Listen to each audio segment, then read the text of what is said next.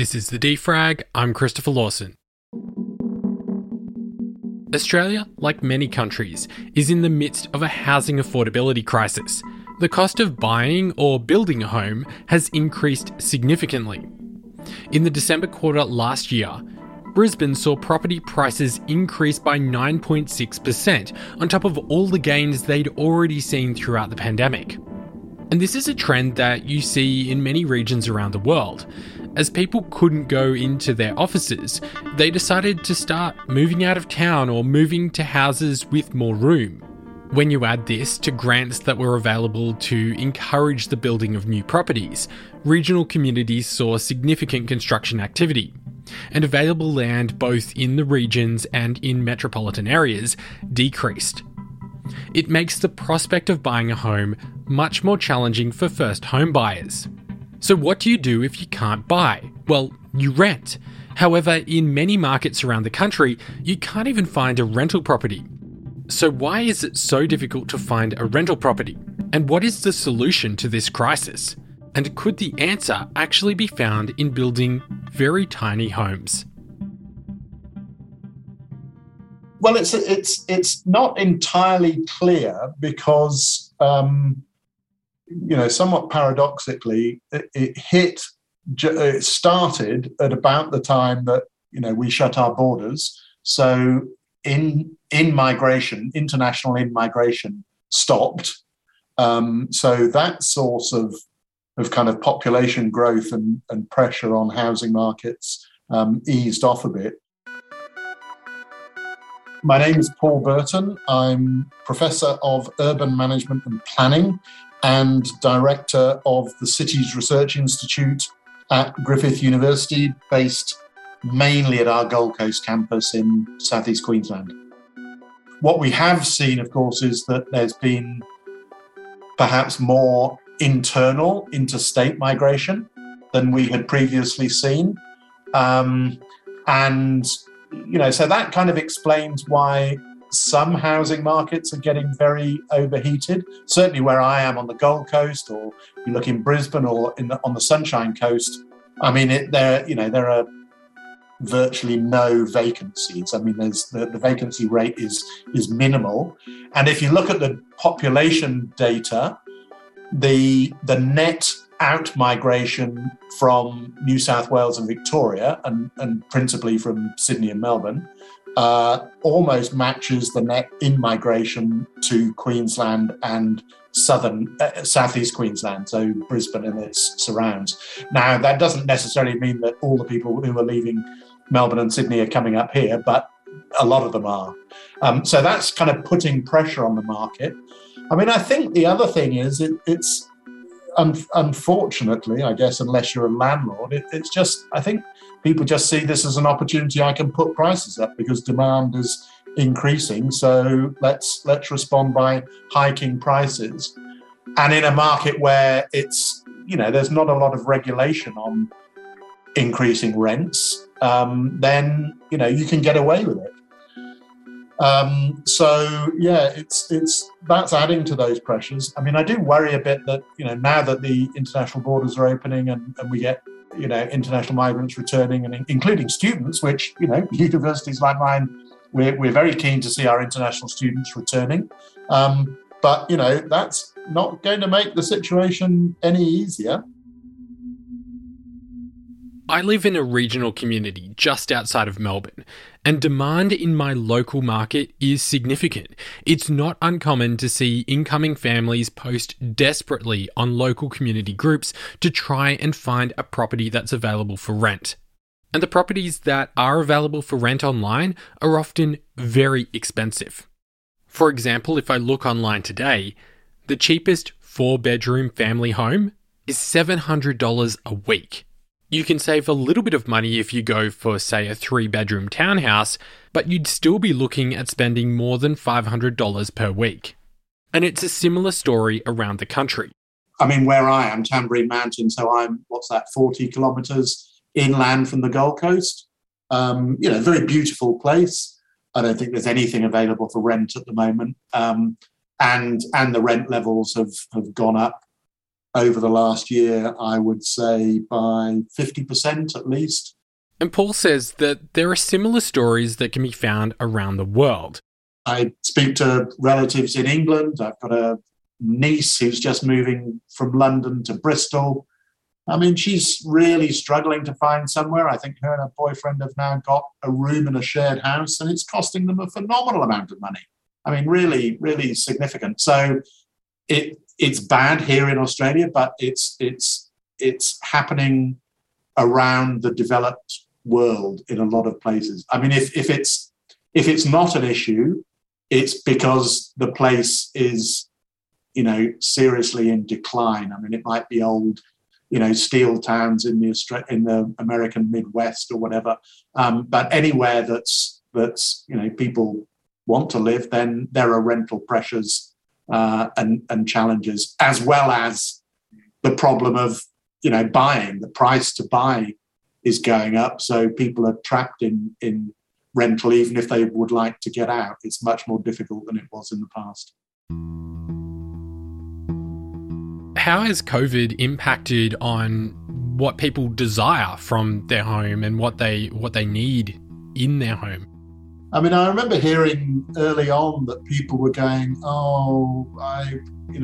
this demonstrates, if you needed it, even more the great value of a kind of McMansion in the outer suburbs because they're so big. And what it has done, I think, is I hope it's made people think a bit more carefully about the use of space and the design, the interior design. Because I suppose my criticism of a lot of the big, 4-bedroom, double lock-up McMansions that are going up in the outer suburbs of all our cities is that they're not especially well designed. I mean, they're big, but you go, really? Is this a good use of space? You've got a media room that's the size of a small cinema, and there's two of you, and even if all the kids come home and you invite your neighbours round, you're still going to be sitting there, and if it's just the two of you watching Australia's Got Talent, it's like sitting in an empty cinema. It's like, why do you need that space? We know that when space is constrained, we use it much more sensibly, and it forces all designers, architects and interior designers to be much more careful. You look at the design of boats. I mean, they make use of every available bit of space, and often those spaces are the better for it. Whereas if there's no constraints, we'll just keep expanding the footprint, then it's often done in a kind of thoughtless way, and then you're left with a property. You go, well, it's big, but it's not actually very nice to live in. I can't furnish it because it's so massive. If I live down south, it's going to cost me a fortune to heat it in the winter.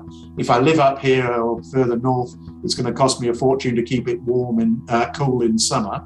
And I've got something that's big, and if your measure of goodness is how big it is, then fine. But in my view, it's often these things are big, but not very well thought out, not very well designed, not very efficient, not very sustainable, and we could do better. So tiny houses are a kind of nod in the direction of a more thoughtful use of space.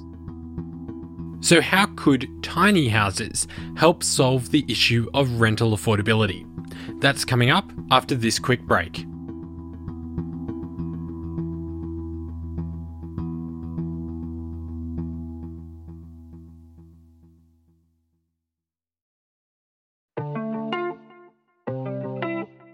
If you're enjoying this episode of The Defrag and you want to support the work that we're doing, head on over to our website, thedefrag.com, and become a Defrag member. You can get an ad-free version of the podcast, a sticker pack, a regular newsletter, and discounts to our merch.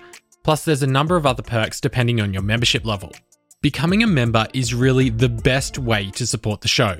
It empowers us to produce independent journalism and gives you the best of the podcast without all the noise.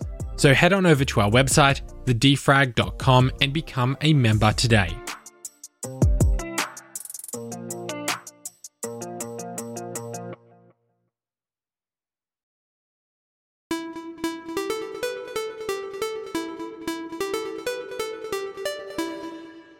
Given the struggles with rental availability across Australia and around the world, could the solution be found in tiny homes?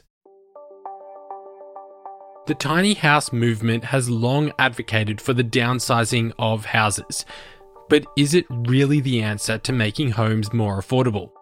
Some people call them THOs, tiny houses on wheels. And, there are interesting discussions. What's the difference between a tiny house on wheels and a caravan? Well, maybe a caravan there may not be that much difference in interior space, but I guess a caravan is designed to be moved around more often than a tiny house. A tiny house typically isn't designed with any aerodynamics in mind, but it is, they are on wheels, and the principle is that, if you need to, you can hitch them up to something and move to another place. And that can have its attractions. We also want to think about those more permanent structures that are maybe about the same size, but they're sitting, mine's on stumps or a slab or on ground or whatever. They could be attached, they could be detached, they could be secondary dwellings that are, down the bottom of the garden like my shed, or they could be closer to the house. So there's a whole host of ways that you can use this kind of ancillary dwelling. The problem that we have with a lot of the planning regulations is they say, if you're allowed to do this, you can do it and it can be occupied by family members or household members, but you can't let it out to a stranger, or even a friend. These restrictions make the addition of a secondary dwelling more of a luxury item for a homeowner, rather than a way that they can bring in further income. But these rules are being reviewed around the country. Victoria last year finished a trial across 4 council regions that involved the relaxing of rules around secondary dwellings, with homeowners able to construct a space of up to 60 square metres. The results from that trial will be used to inform future policy changes. In New South Wales, in response to the significant flood events seen earlier this year, the New South Wales government has relaxed restrictions on temporary dwellings, allowing those affected by floods to install movable dwellings on their land without the need for council approval. If they want to remain in that dwelling past 2 years, they will then need to seek approval. And Paul says that these restrictions need to change around the country to enable more tiny homes to be built. Often there are limits on the occupancy of that secondary dwelling for people who aren't part of your household. Now, the policing of that is interesting. How would you know whether somebody is, if I was living in my shed here, how would you know how would anyone know whether at 6 o'clock each evening I'd go up to the big house, have dinner with the people up there, and then come back here to sleep or not? Who would know that and enforce it? But often those are the regulations that exist in many places, and our view is they could be reviewed and maybe relaxed a bit. We don't think it would be the end of civilization if you were to say, that's available to unrelated sharers. It provides, it's a source of it's a accommodation for somebody. It can give you a source of income, and it's not dramatically changing the residential landscape. It's not like you're putting up a 3-story apartment block in your back garden or pulling your house down and replacing it with a 10-story apartment block. It's the kind of infill that often, if it's done well, and we're not saying get rid of all regulations, but if it's done well and thoughtfully, it's not very noticeable. But if you add it all up, it could make, a small but significant contribution to increasing the stock of potentially more affordable rental properties.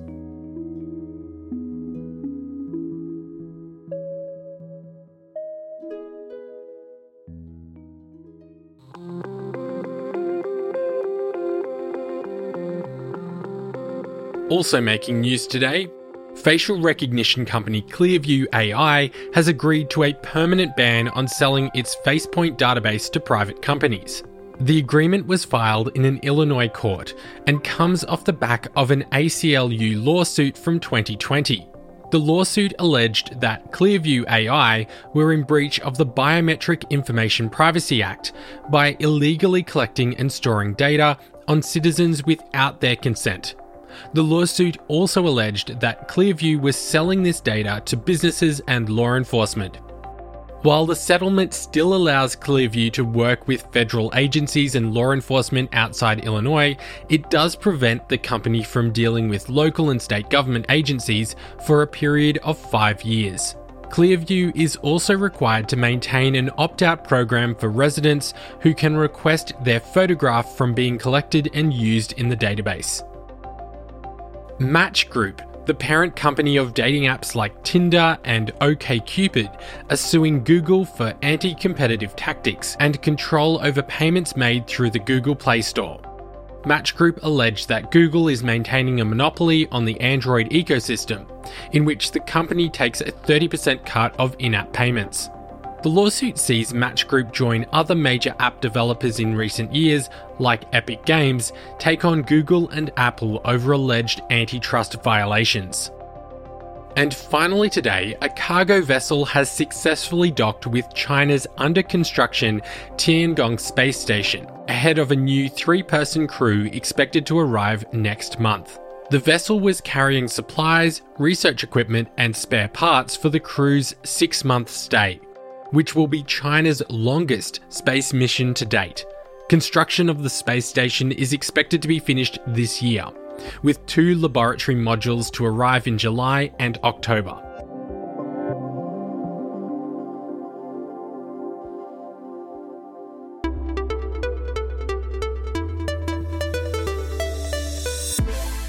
The Defrag is a production of Lawson Media. The show today was hosted by me, Christopher Lawson, and produced by James Parkinson.